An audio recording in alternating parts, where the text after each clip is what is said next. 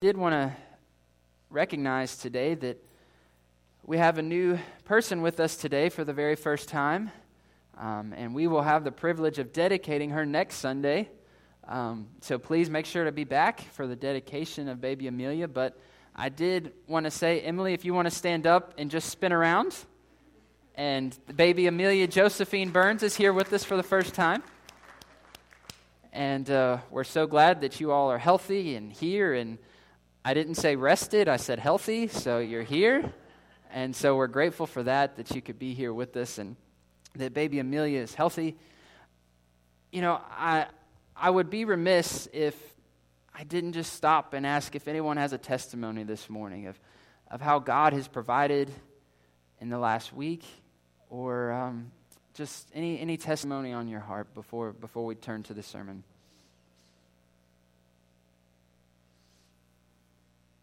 Glad to be at church today. I don't know if you are, but just 1 week away was enough, and now I'm just excited to be here. I trust that you all had a great New Year's Eve celebration. New Year's, we spent ours in Pennsylvania. It was cold, there was snow, and it was cold, and we were there with Brittany's sister and her family, and her mom was there, and so we watched the football games, obviously, and then we stayed up to try to watch the ball drop, but less than half of us made it to the ball drop, and then as soon as it hit midnight, we said Happy New Year, turned the TV off, and we all went to bed. And that's basically the epitome of New Year's for me. I mean, I have to admit, New Year's is probably like my least favorite holiday, because if you think about it, I mean, yeah, we get a day off of work, that's nice. There's football games, yeah, that's nice, but I mean, the reason why we're celebrating, you have to stay up till midnight, which is not something I am normally capable of. And then think about what we're celebrating. We're literally celebrating that we all have to buy a new calendar or day planner, and we're celebrating the fact that we're going to write the date wrong for the next 3 to 6 months. That's it. And we stay up till midnight and celebrate it. And I mean, I love the Rose Parade and all that stuff, but it's nothing special. I mean, staying up late's not all that great. But did you know that we had another holiday this week? If you're not familiar with it, our culture has kind of blurred this whole Christmas season and what it means and all that. Well, I'm sure everyone here knows the song, The 12 Days of Christmas. Well, that song actually has a lot of truth in it, and the fact that Christmas is a season that lasts 12 days. So if you didn't know, Christmas actually begins on December 25th, and it lasts all the way till January 5th. It's a 12-day season, a span right there.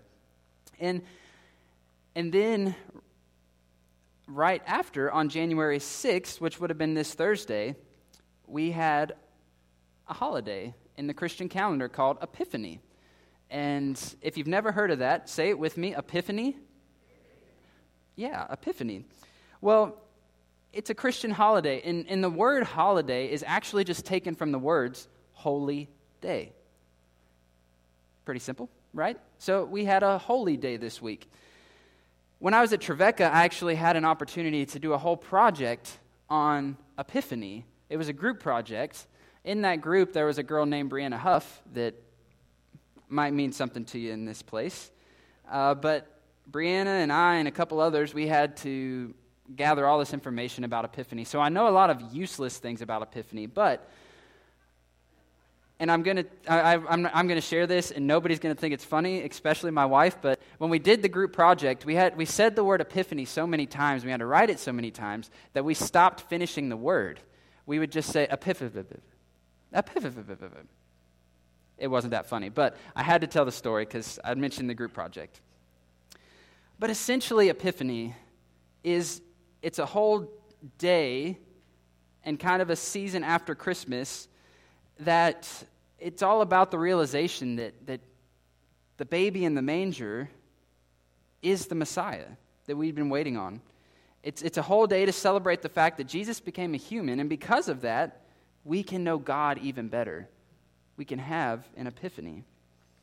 It's tradition that Epiphany is a feast day, which means There might be some fasting before, but then on Epiphany, you would just chow and you'd eat special dishes that you wouldn't eat the rest of the year. So if you did not feast on Thursday, I give you permission today to be your feast day. So calories don't count. Just eat, and feast to celebrate Epiphany. And I also need to make the side note that these Christian holidays, they're not a Catholic thing, but they're a Christian thing. And just sometimes we don't talk about them as much, but I can guarantee you on the calendar that we get from the Church of the Nazarene every year, Epiphany's on there. And it's a part of who we are in celebrating as Christians. Now, Groundhog Day, while it might be the best holiday of them all, is kind of a ridiculous holiday. But we all recognize it. So if we can recognize Groundhog Day this year, I think we can recognize Epiphany. So again, please feel free to feast today. Epiphany is commemorated by the baptism of Jesus, and that's where we start today with our text. So I'd invite you to turn to Luke chapter 3, verses 21 and 22. But I'm going to invite you to stay seated this morning because it's just 2 verses, and then we're going to get into more scripture later, so by the time you stand up, it'll be done. But Luke chapter 3, verses 21 through 22. Hear the word of the Lord.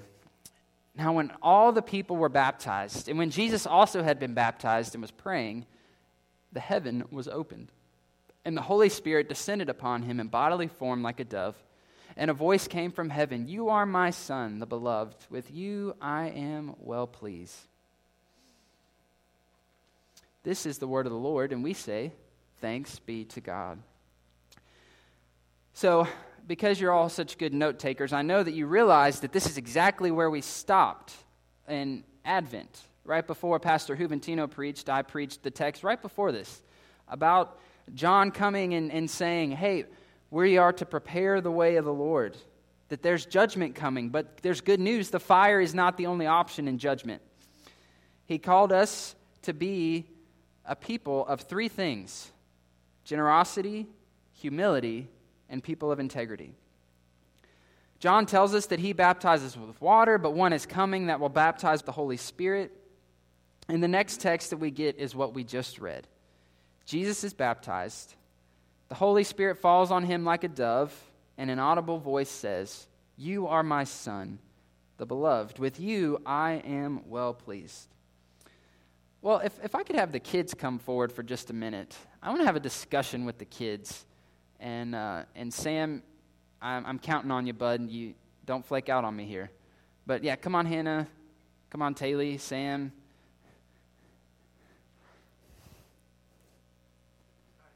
Okay. So I want to talk a little bit about baptism. Baptism is kind of an interesting thing, right? Do you guys know anything about baptism? What do you know about baptism, Taylor? Okay, you get put down in water. Do you know anything about baptism, Hannah? People baptize them. Yeah, you get baptized by somebody. Well, Sam has been baptized, and so I asked Sam if he would tell us the story of his baptism, and he doesn't remember everything, but I told him that's okay. So, do you want to tell the story, or do you want me to ask questions? Okay. So, Sam, were you baptized in a church? Was it like this? No? Okay. Where were you baptized? Outside? Okay. Was it at a lake or in a pool?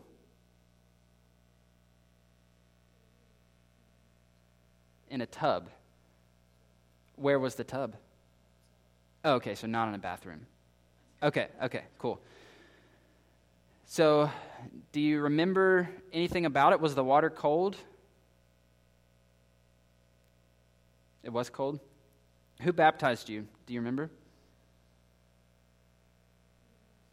Your pastor? Do you remember anything that happened in your baptism? Did you almost slip and fall? Did the people clap? Did anything like that happen? No?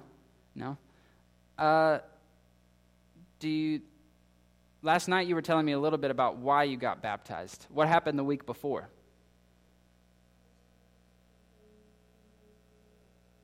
Okay, so you asked your pastor if you could get baptized, and then your pastor said yes, and then what happened? You got baptized the very next week.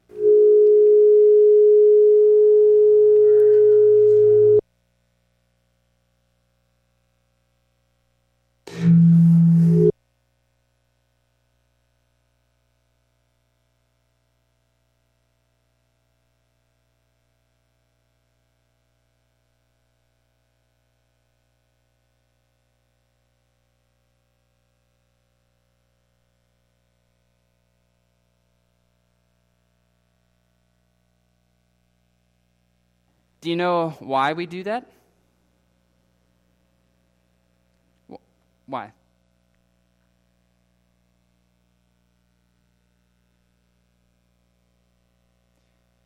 Can I give you the easy answer? Just say, Jesus did it. Jesus did it, right. Because, that's, why else would we do it? Jesus did it, so we should do it, right? He said, follow him, do like he does. Well, what happens in baptism is that, as Sam said, his pastor baptized him, and in our scripture, Jesus was actually baptized by his cousin, who was named John. And so his cousin baptized him, and then he comes up out of the water, and God speaks and says that that's my son, and I'm proud of him. So when we decide to get baptized, we go down in the water, and we come back up, and we're cleansed. And also, God looks at us and says, you are mine. You are a part of me and my family. So baptism is a really important thing, but we don't talk about it a lot. So, Sam, thank you for talking baptism. And Taylor told me last night she kind of remembers it. And Riley got baptized on the same day, right? Or had she already been baptized? She'd already been baptized? Cool. Well, thank you, guys. I'm going to talk about baptism some more. So every time you hear the word, I want your ears to perk up, okay? Thanks. Good job. Thanks, Hannah.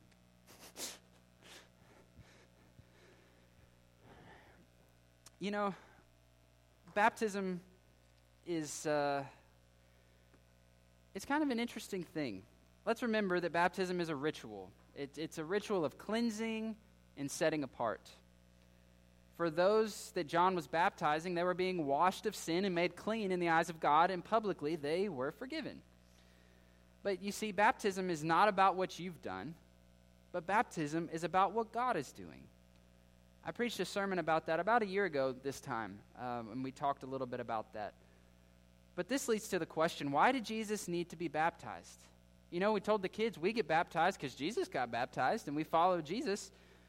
Why did Jesus need baptized? If he is the perfect and blameless, spotless lamb, why did he need cleansing? And honestly, Jesus didn't need cleansing. Yet, he steps into the waters anyways.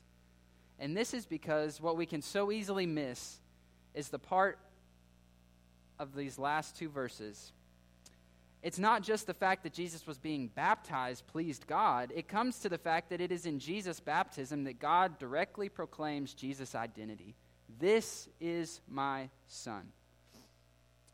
This is to say that in baptism, we are invited into the family. And that's good news. It's a way into the family of God. This is why Luke then immediately gives us the lineage of Jesus. And yes, I'm going to read the lineage of Jesus this morning because I think it's important, and I think we so easily skip it every time it comes about. So, Courtney, if you could pull that up. It's right where we left off, Luke chapter 3, verses 23 through 38.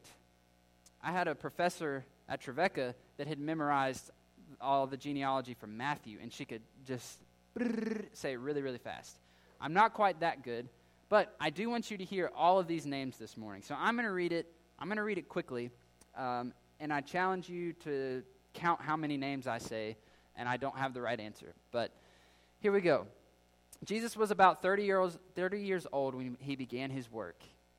He was the son of Joseph, son of Heli, son of Matthat, son of Levi, son of Melchi, son of Janani, son of Joseph, son of Mattathias, son of Amos, son of Nahum, son of Esli, son of Nagai, son of Maath, son of Mattathias, son of Simeon, son of Josech, son of Joda. son of Joanna, son of Reshus, son of Zerubbabel, son of Shealtiel, son of Neri, son of Melchi, son of Adai, son of Qasem, son of Elmadam, son of son of Joshua, son of Eleazar, son of Joram, son of Methat, son of Levi, son of Simeon, son of Judas, son of Joseph, son of Jonam, son of Eliakim, son of Malaiah, son of Minna, son of Mattatha, son of Nathan, son of David, son of Jesse, son of Obed, son of Boaz, son of Salah, son of Nahshon, son of Aminadab, son of Admin, son of Arni, son of Hezron, son of Perez, son of Judah, son of Jacob, son of Isaac, son of Abraham, son of Terah, son of Nor, son of Serug, son of Ruth, son of Peleg, son of Eber, son of Shelah, son of Canaan, son of Arphaxad, son of Shem, son of Noah, son of Lamech, son of Methuselah, son of Enoch, son of Jared, son of Mahalaleel, son of Canaan, son of Enos, son of Seth, son of Adam, son of God. That's a lot. Last night, we were at our young adult gathering. We got to talking about our families and where they come from and nationalities and things. And I don't know much about my own grandfather's family. He died when my dad was young. We don't know much about it. Think about how many generations we just hit. I don't know 3 generations back in my family, but we have record of all of these names. And what a family. I mean, growing up, I always thought that I had a big family. You see, my grandparents have 8 grandchildren, and I thought that was a lot. And so my grandparents, they had 5 daughters, and so then 8 grandchildren, and I was like, man, we're a pretty big family. Then, we have some second cousins, and so at Thanksgiving sometimes we'd all be there. The whole family would be there, and we would have 38 people. And I was like, yeah, we are a big family. Well, then I met Brittany. And, I met the close family members, but it wasn't till really that we started planning our wedding and thinking about invitations and all that she started naming her whole family. And I remember vividly what we were in the car in Bowling Green, and she just kept going. And it wasn't second, thirds, and fourths. It was, no, these are aunts, uncles, first cousins. Holy cow. She can name over 50 on each side of her family without getting into second cousins. And so I realized my family wasn't all that big. I couldn't comprehend that. I mean, there are some family members in her family that she struggles remembering their names. I can't fathom that. There's only 38 for me to remember. But when we look at this lineage of Jesus, we're reminded just how large this family is that we're a part of and invited into through baptism. I mean, think about some of those names you just heard. Abraham. He's a pretty important dude. Father of many nations, right? Joshua. Think about all that Joshua did in leading the people of God. Amos, Isaac. What a family. Oh, and not to mention where it all originated from, God, creator of all things. I know some of you probably have a negative outlook on family. You've probably had some bad experiences with people that share genetics with you. But let me tell you, today you're invited into a family where our shortcomings don't divide us, but rather our shortcomings are what unites us. You see, our leader, he came from dirty old Nazareth. Nothing good comes from there. He spent his limited days on earth with the outcasts and the sinners. He spent time with people like you and with me who were empty and hurting and longing for a Savior. Over the next few weeks, we're going to dive into the life of Christ. We know that he was born of the Virgin and on Christmas, and we know what's going to happen at the end of Holy Week. But the life that Jesus lived, it really matters. It shows us how to live. Through baptism, we're invited into this family. Do you know what that gives us? It gives us identity.